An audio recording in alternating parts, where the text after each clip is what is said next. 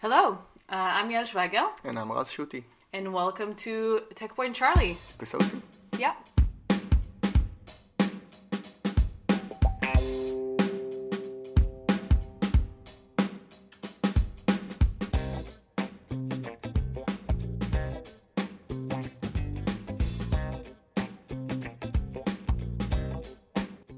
Cool. So Raz, good morning to us. Good morning.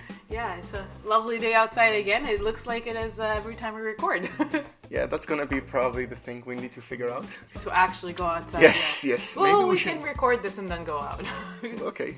Yeah. Anyhow, so Raz, last episode we talked about something super interesting. We talked about user stories and tickets and basically why, in a nutshell, everyone should write them. If you're interested in more about that, you can check out our first episode. But today I thought maybe we'll talk about something kind of similar and controversial as well, which is refactoring. So last episode, every time he talked about user stories, he deferred to me to give my perspective before. So I'm going to do this to you now. I want you, if you can, reflect to me, from your experience working with developers, what do you think refactoring is? Well, I gotta tell you, now being in the industry for a few years, maybe I'm smarter than I was before, but maybe I'll actually refer to some stories that I had along the years. Yes. Please. Because I think that's the most common situation that people encounter. So in all the companies that I worked for, you focus on user stories and tasks and things to be created or newly created. But in between those conversations, and sometimes not even in grooming sessions, there are a lot of things that are not sneaked in, but kind of like happening in between things, and people call it refactoring. So it's like the conversations that you hear are from developers to one another, usually when they say, yeah, we need to rebuild this. Yeah, this is messy. Yeah, this is old. We need to refactor this. We need to refactor this. And it always sounds like such a high priority. So in bullet points, from junior Yael experience, refactoring used to be, and again, this is your perspective of what... a few years ago, maybe. Yeah, and it's not your perspective also, it's basically reflecting what came from your planning sessions.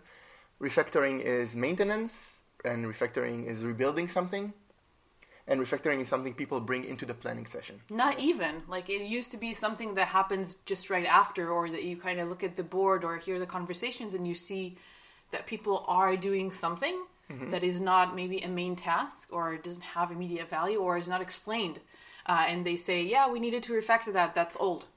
Okay. So it was quite general. Later on, I've realized there are like different types of these things, and which you will talk about, I'm guessing, maybe to clarify this a little bit. Maybe. But basically what you would hear is, yeah, we need to refactor this, we need to refactor that. Yeah.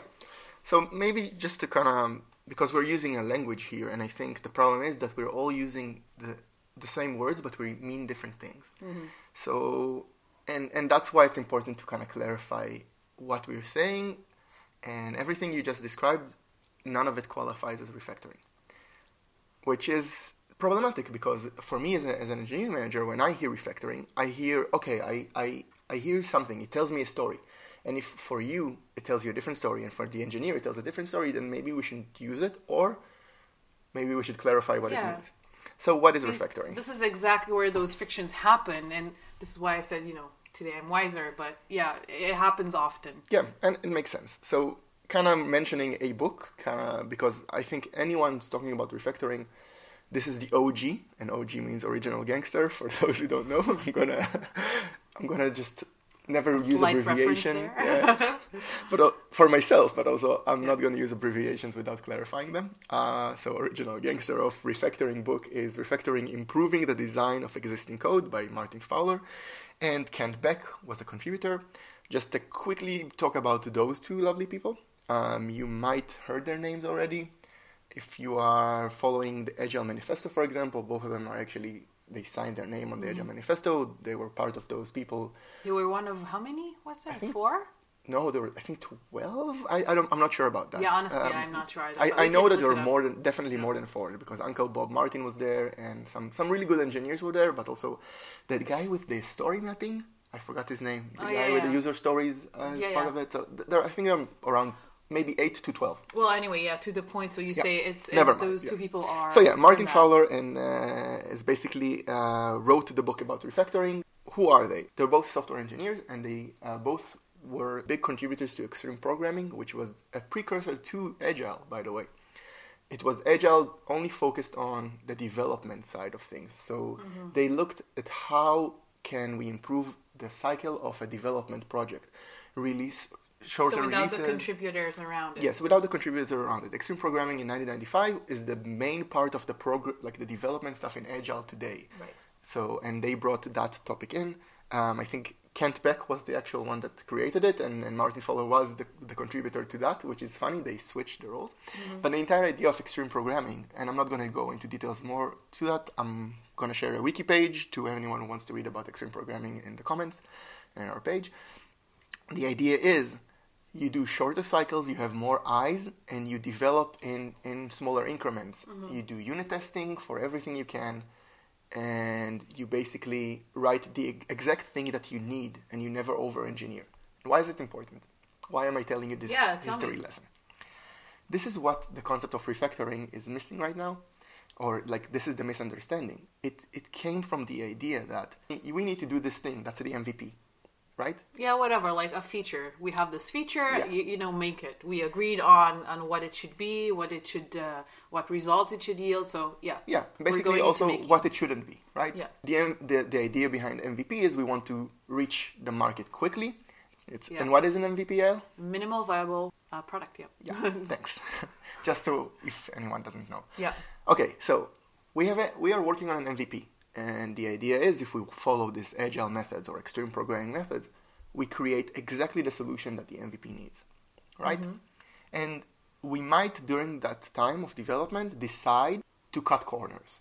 We might decide that we're not going to make the perfect solution because we might throw this entire code to the trash. Yeah, it's kind of interesting that you say that because usually from the development side, I hear the exact opposite. You know, we want to build it perfectly and want to make it to the dot so it's perfectly scalable. But I think, yeah, we don't have to get into this now, but we both agree that sometimes when it's the feature is you're not sure, and most times you're not really sure of what the results of this could be because we're gambling a lot. Like, of course, it's educated gambling, you know, but it's still.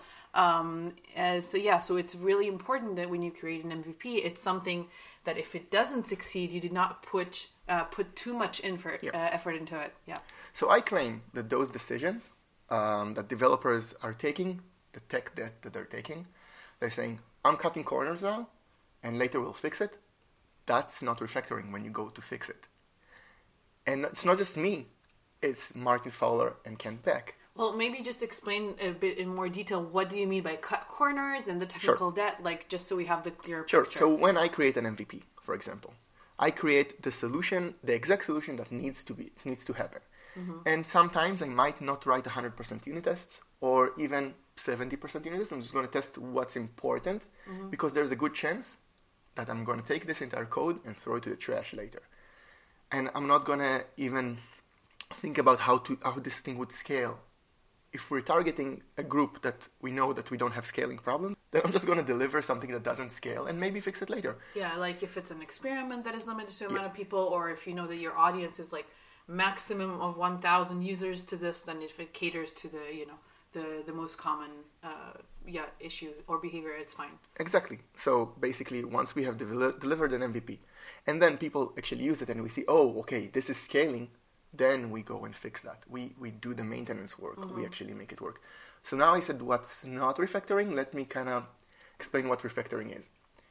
And I'll use an example first and then build the rule. Yeah, it's kind of interesting though, when you go into this, it's not only a misunderstanding in between our roles, but it sounds like that even within the role of engineers, yes, it's also misunderstood a lot. So if you can also clarify those when you explain, that would be wonderful. Yes, the thing is, and this is not coming just from just me telling, hey, there is a misunderstanding between you product and me engineer. Yeah. It comes from discussions I've had with my engineering team. Which is great to hear, by the way, yeah, that it's not just one-sided. Yeah, no, even currently I work at Wikimedia, I think we can name at least the place we work for, Well, because you can find it on LinkedIn. yeah, exactly. Like our LinkedIn is already there. So I work at Wikimedia Germany. And what happened recently is we had a lot of discussions. What are refactoring? And it's not a discussion that we've had only with product people. It's a discussion we're still having with the engineers about the language. Let me start with an example then. An example is simple. Me, as an engineer, I'm taking a user story. Your user story defines a feature MVP, right? I work on that feature MVP and I deliver exactly that feature. Yeah, right? so a user does X and the backend does this and the front end does this. So Yes. we can get to whatever. And let's say that for you, Yael, now this feature is successful. Yeah. What would you like then to happen to this feature? We'll open a bottle of champagne, but Definitely. after that, because it's not often that you can actually see clearly what affected what. But yeah, so Yeah. after that, basically we go back to the table to talk about how it should be expanded. You know, what needs more support? Do we need more tracking? Do we need more to adjust the behaviors either front or back end so we can have this grow and make it more sustainable, more stable? Would you say that now that I'm going to work on the coming story that you just written, I need to take new factors into account? Well, that's kind of like a rhetorical question at this point, I guess. I'll continue a bit then with my example, okay? Okay. Let's say we have an MVP. MVP succeeded. Now we need to continue working on the MVP. There are new things to take into account. There are new features that we want to build on top of it. There are new factors to be taken in that the feature never had before. That's what I'm trying to say. That's refactoring. Refactoring is taking new factors into account with a new ticket. Refactoring is not something we do for the sake of refactoring. Refactoring is when we work on a product and it has product value or business value, and we take new factors and we implement them. It means that we might change the entire structure of our code because when we wrote it initially, we didn't take those factors into account, and now when we write the new features, we need new factors in. It might mean that we need to have a new database, for example, because again, I love that example. It's easy. We now added search to an MVP that didn't have search. We never built it with Elasticsearch in the background, and we want to have fuzzy search integrated. For example, so our next feature would be, the way that we wrote it currently, we do kind of search on our SQL, but we need to take the search part and move it into someplace else. We need to take this new factor, reshape our code to make it happen. So refactoring is not something that developer would do for the sake of for cleaning up. That's a different story. Refactoring is there's a business value and a product value, and to achieve that, I'm changing and reshaping my code. So you kind of are saying that refactoring should be only done when it's a necessity. Yeah, refactoring is only done. Well, refactoring is always necessary. Let's not even say only done when it's a necessity. Anytime there is a new product, technically, there might be some refactoring needed. So basically, refactoring is something you do on the go. It's something that you take into a ticket, and we don't talk about that as we need to plan for it. It's something that when we take a new ticket, we need to basically say, part of what I need to do when I write the code is to make this code work for the new requirements I got from the product person or the business or whatever we discussed in the team. Well, it's interesting that you say it's nothing. It's nothing that should be discussed, because there is a lot of discussion around it. Sometimes hidden discussions or informal discussions, and maybe this comes to the point of you say what refactoring is. So it's something that you might find out when you go into the code and you make those changes, that you have new things that you found out that have to be done. So what are those things that don't necessarily have to be done, but are usually addressed as refactoring? Those I can actually tell you a really funny story. Go ahead. It wasn't funny at the time, but it's funny now. So there were all these conversations that were happening outside of grooming sessions, and then I said, all right, just make the list of what you think needs refactoring, bring it to the meeting, and let's talk about it. Or make a meeting for that. And I had in front of me a list of 40 things. And some of them were huge, some of them were small, what they a lot had in common is that most of them were basically cleaning up, saying, okay, this part of the application is written in a way that we're not proud of, or that is a bit messy.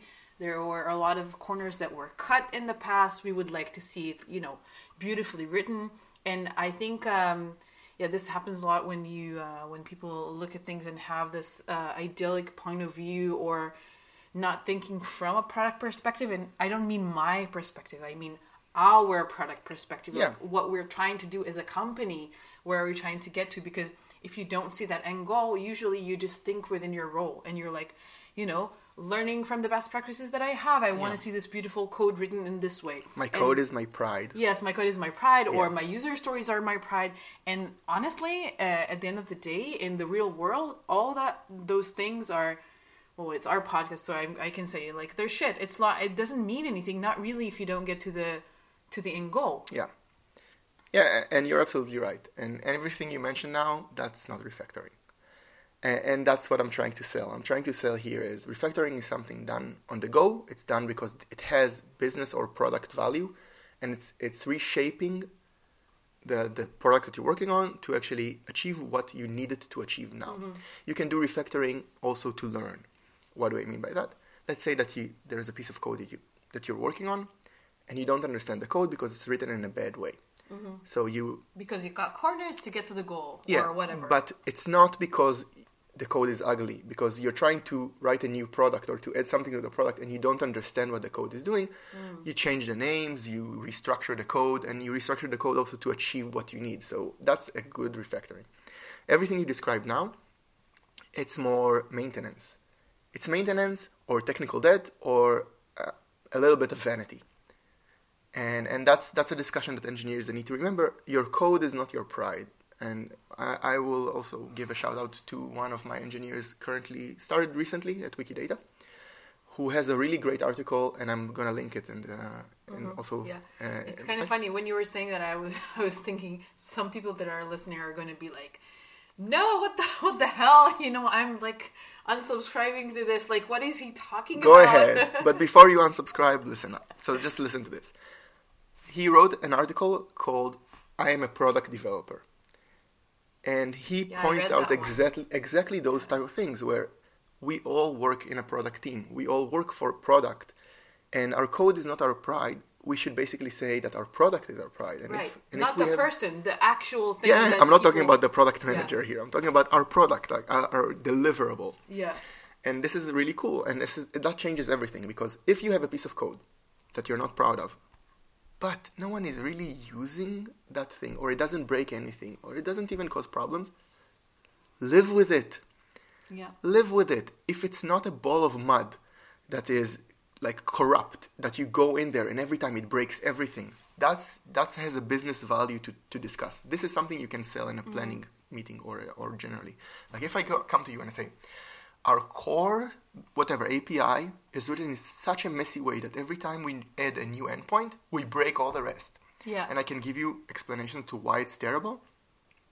Then we can bring it up into our sprint or iteration or whatever, Kanban, like pull it in, however you're working, never mind. But you know what it's not? It's not refactoring. But to me, this is super valuable, and I've had those cases where when we can actually clarify what this is or why it has to be rebuilt, let's call it like that, or reorganized or enhanced or whatever, change the framework it's written in, and it has value in a long term, then I have no problem. It's like such a smart investment. And it's sometimes even its own ticket, to spend some time and do this before we do something else, because it's just laying the groundwork or just kind of, I wouldn't say cleaning up, but to strengthen the foundations is what the word I'm looking for. Yeah, and this is, again, it's very important. And I'm going to quote Martin Fowler here with a great quote that every developer or engineer, software craftsman, they need to remember. And I'm quoting now. You don't decide to refactor. You refactor because you want to do something else, and refactoring helps you do that other thing. Mm-hmm. This is taking new factors into account. And what you're talking about, this large-scale refactoring or rewrite, that's not refactoring. You know what? This is actually maintenance work. Let's say we wrote our APIs and we cut corners, right? Like that's the example we kind of discussed here. And now I'm telling you, our APIs are a ball of mud. Like it's a poisonous area. And every time one of the developers touch it, they break everything else. they break, or it's a rabbit hole that never ends. And then we can discuss, okay, how are we going to do that? And then we negotiate the time and why it's important, and we discuss this as a team, as a unit, because if no one is using that API specifically, it's not that important.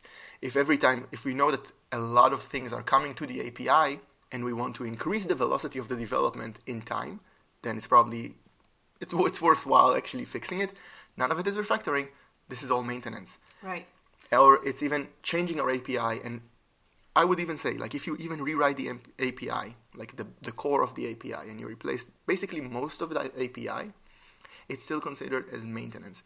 Let's give an example of that's super easy, and you can find also in a book called Ghost, which is growing software, object-oriented software, link it, I guess, driven by tests. I heard about it relatively recently. I read a book, I think like last week. I finished it, and the examples there are gardening, not construction.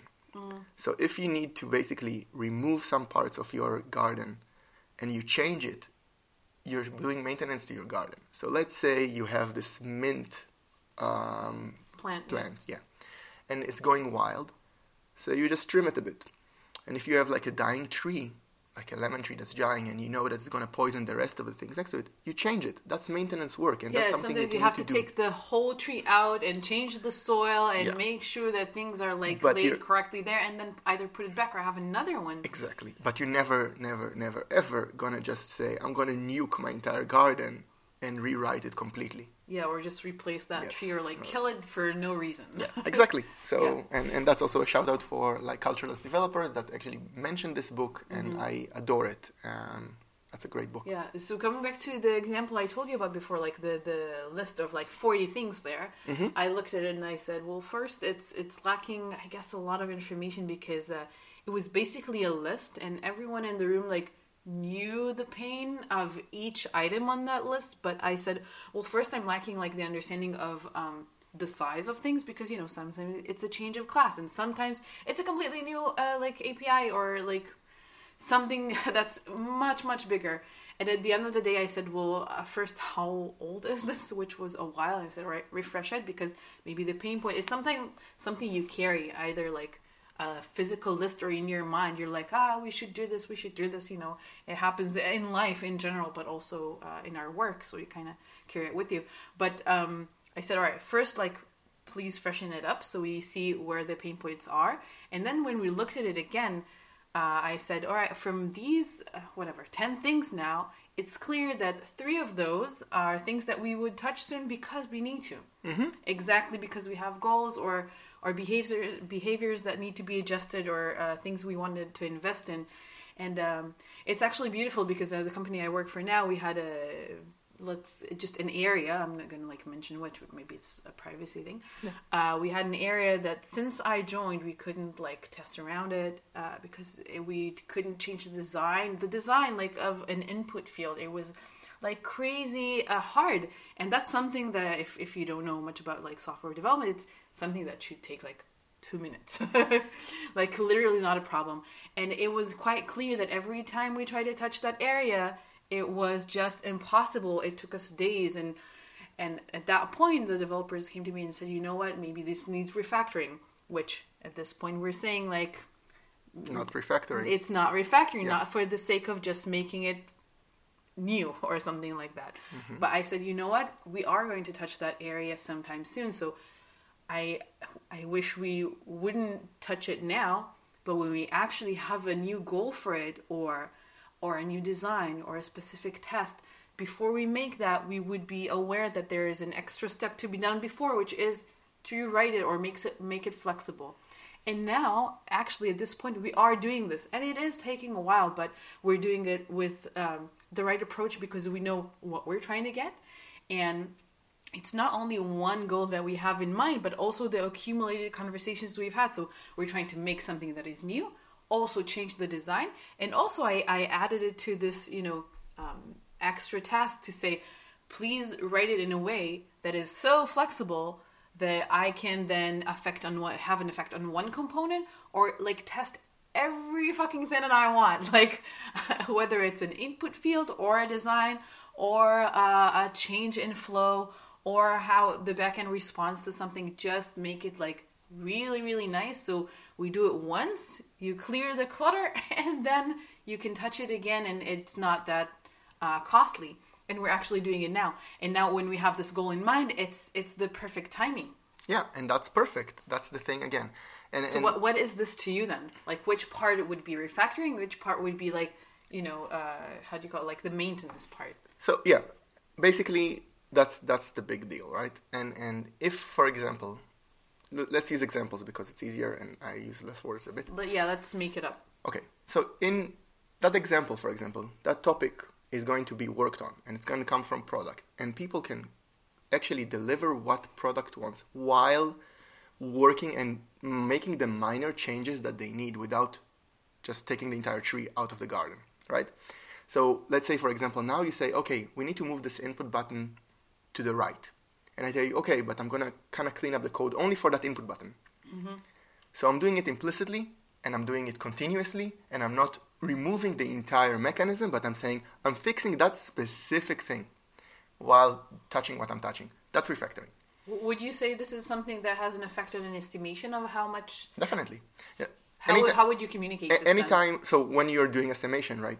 Like, I'm assuming if you've done it in a way that you have a scale, or you at least, you have some rules to the scale, right? Like, if you, I don't know, at least Wikimedia, we know that if we touch a specific area, this thing automatically gets, like, the extra level up.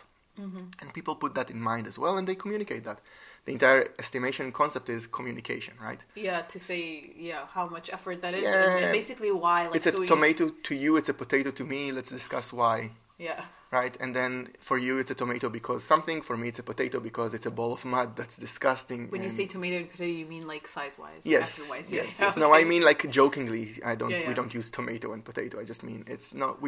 When you say something and I say something it's not that, right? Mm-hmm. That's the estimation points. Like if you use t-shirt sizes, animals apparently, or numbers.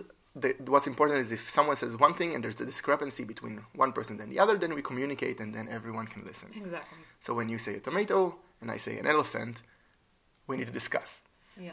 Okay, so that's the thing. So if we discuss and you say, remember, it's a ball of mud. It's a terrible thing that we do there, and every time we need to do it, there is a refactoring needed done there. So, and then we do it. Refactoring is something we do. If I touch a component and I need to achieve something, I refactor it to do that better next time. So basically taking into account or raising a flag saying, look, now there is a reason to touch this. Yeah. If we touch this, I can either do it in a way that just works and it would have some effort around it because it's a ball of mud, or I can actually fix it. I basically this is a good opportunity. I'm refactoring the code that I'm touching. Mm-hmm. I don't even need to explicitly say that. Every time I'm touching a piece of code, and I have new factors to take into account. For example, we know that this thing is going to be used, and I'm going to use this input button to the right or the left. And I know that the way that it's written now, I can't move it to the right or the left without breaking the entire form. Mm-hmm.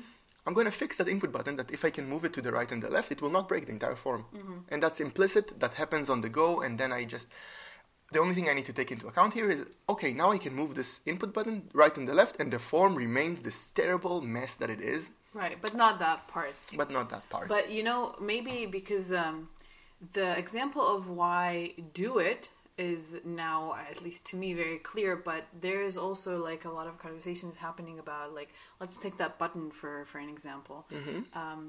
And which instances are usually considered refactoring, but they are not, and in that sense, maybe it's a message to the engineers to say, this is not that, you don't need to do that work. Because you say, if I take care of this button component, and if I don't refactor this, then everything would break every time I touch it.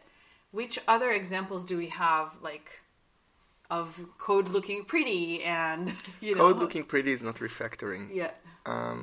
Again, if you need the code to be more readable, mm-hmm. so you will achieve development velocity, mm-hmm. and you don't understand what the code is doing, so it's really difficult for you, the developer, the reader of the code, to deliver the product. Yeah, then to work with it. Exactly. You need to clean it up. That's refactoring. So that's a good reason. Yes, that's a good reason to clean up your code. Okay. If you take pride in your code and what you want to do is have this shiny, spiffy, clean GitHub repo where mm-hmm. everything is written in the most beautiful way, the following things will happen. One is you'll waste your time where there's no business need or value. Two, it's an endless loop of refactoring for the sake of refactoring. It's not even refactoring, but just like writing something for the sake of writing it. Yeah, this is the rabbit hole I'm talking about. And like, it's never gonna end. It's never gonna end, because every time you introduce change, your software as well, the structure is also immutable. Mm-hmm. Like, the structure today is the structure of today, and the structure of tomorrow, it will be the structure of tomorrow. So you're not emerging anymore. You're not reacting to change. You're just like saying, oh, we have this new thing. We need to reshape our entire software to fit something that came new, instead of like saying, this is where we started. We built it because those are the reasons. And then the software emerged to somewhere else. And you can see the emergence in the different structure of the classes. But if some of them are not important or relevant to change, they were written in a way that's great. So don't make this type of thing. And I think the last thing that I want to say about taking your code as your pride, and this is being, again, shout out to that engineer joining us. If you're a product team, what you really want to do is not miss the market. You want to deliver your product so the user would enjoy it. Yeah, and this is changing so fast. Yes. So if you're going to write the perfect code, then you will miss the market by the market, and you'll deliver the beautiful, like the most shiny, amazing code ever that people could read and say, this is the best thing ever, but no one will use your product because you've missed the market. So it would be too late, basically. Yes, you're always too late. Too late, or even not too late, but like bad timing, which is not always, and it's a different thing. It's really difficult for engineers, I think, and for product nowadays, because back in the day, like waterfall, it was a structure, right? Yeah. It was, you could do those things and you can plan and you deliver and you miss the market, but no one really, like, that's what Waterfall kind of gave in the era of software as a service, or SaaS. Yeah, and it was a bit more predictable, at least in terms of like time. It was like more like months and not like minutes. Exactly. But now it's really difficult. So you kind of need to make sacrifices when you write your code, because your goal is to make your users happy, not to make your GitHub account spiffy clean. Yeah. And if you want to make your users happy, then you need to push for something that is not a perfect solution. And by saying that, I even feel awkward, because it is a perfect solution. You created the perfect solution for the requirements you've had. You didn't over-engineer it. You didn't under-engineer it. You just basically said, this is exactly what I need, and I'll figure it out later, which is giving a gift to the users or customers or whatever, because you're telling them, hey, I put my pride on a back burner now, and I'm giving you my real pride, which is letting you use the product now, faster. In the real world. In the real world now. Now. Be proud of the results of what you have created, and other people enjoy and use it, or it's more simple to actually touch. Yeah, it's. I guess what we're saying is like, this should be the main pride. Yes. Because this is the actual work. And I guess when you're a junior in your role, or you just start going into that world, and I can see the look on your face, like, you know this problem. I do too. It's more about like doing something by the book and making like you get your pride or your approval from doing things like by the book, like to make sure you've used the right method, you've done the right ceremonies within Scrum. No, the point is always the communication and to deliver and to make sure that users get what they need and are happy about it. And this is what we're all working for. Yeah. And while you were talking, you were talking about the garden. To me, since like I have another topic in my mind in my life right now, but it's like about bringing order and cleaning up and stuff like that. Marie Kondo, if people know it. So it's very interesting to me, and especially like the way things are described. And it's kind of like if you have this 10 rooms, and it's I would say, go and figure out and make sure that those 3 things that we're touching are usable, are the living room where you use it every day, or the entrance hall where everyone passes by, but not that cupboard in the basement that you don't even have a key for. Because if you go and you organize that, like, who cares? It's not what you're saying in the book, but it's like, it's my words. It's kind of like cleaning up some code just to have it clean. If you go into the basement and clear out everything there, and then you lock it and you throw away the key to the sea, no one cares. And when we looked at that list together with the developers, I said, do you even know what needs to be done there? And it looked like that they just carried that list because they wanted things to be perfect, because that's what they used to take pride in. Yeah. But no longer, because now when they think about, if it's not in the market, if it's not in the hands of user, it doesn't matter if it's front end or back end, but if it's not being used, why touch it? You don't know what even the trouble is. Why refactor it? Why maintain it? Maybe it's something we can completely shut off and just avoid maintenance, and save some time. Yeah. I actually have a nice story, and I'll tell it because I was the one with taking pride in finding a solution. Mm-hmm. At the company I worked for, we had a really great software, and we had a problem with one specific. We used microservices, and one specific service that was always just kind of restarting, and we started having like zombie processes running. And what are zombie processes? Zombie processes are basically like a process running, but it's not doing what the service is supposed to do. It's just basically that tells the computer, oh, this thing is running, but it does nothing. It's basically dead inside. You're talking about software, not software. Okay, zombie not processes. process between people. Okay. No. I mean like software processes. So we had this process that I wrote together with a team member, and it was always crashing for some reason. We always had those zombie processes, and then we had a lot of processes always reopening, and it used to just kill the machine in the end. And for 2 weeks, I was trying to figure out how to solve it. And I knew that there is a hack. And the hack is kill the process. Just like the easiest solution. It's like whenever the process is dying. A hack, it sounds like the solution. No, but like the idea is, well, the solution of the thing is like, why is it dying? I need to find it. I need to find, to make sure that it's not going to kill it. Like, it's not going to die internally. Mm-hmm. But I could actually figure out, oh, the process is dead. I created another thing that kills it. And then it just respawns again because we had all those safeguards. So basically, by just killing the process, I fixed the problem. Because we used such a great structure, we had event bus, so even the data didn't die. If a process took something and didn't finish it, then the new process that started respawned and then did the same thing. So no harm done. I could have just basically say, every day, nuke all the processes I have. Mm-hmm. And they will respawn. So it will just restart again, and there will not be zombie processes. And like we saw that actually it took more than a week or two to start having zombie processes. So it's probably memory leaks. We never really figured out, but we wasted maybe a month to try and find the root cause. And in the end, we solved it by like saying, let's just kill the processes with just basically a scheduled task every day. And we never had any problem ever since. It's like a simple restart, basically. Yeah, a simple restart. Yeah. It's exactly what it was. Like, restart your computer before you spend like a month trying to figure out why something is not working, because it might be just a silly bug, and it doesn't really matter, because if you restart and it works, then invest the time in this. But this is exactly where like, oh no, the challenge. Yes, the challenge, and all we had to... I have to know. No, you don't. You have to keep your eyes focused on the prize. And we had that from our product owner that came to us and said, he basically said, okay, you're doing this for such a long time. Isn't there an easier way to fix it? Because our users are suffering. They're suffering for the last month that you're trying to figure it out. And I said, I can just restart them manually so they will not feel that pain. But then we'll figure it out. And he said, can't you just restart them manually every day? And I said, well, that's going to be annoying. And then he said, can't you just restart them automatically every day? Yes, I can. Will that be a problem? No. Mm-hmm. Will that be a problem to the user? Will they feel that? No. Will that cause data loss or any problem? No. He said, well, you found your solution now. Yeah. And I was like... Simple as that. You're absolutely right. Like, I shouldn't have went into that rabbit hole. I should, because I took my code as my pride back then. And you feel so important, right? Going to work with this huge challenge, like finishing a 2 week or a month, whatever.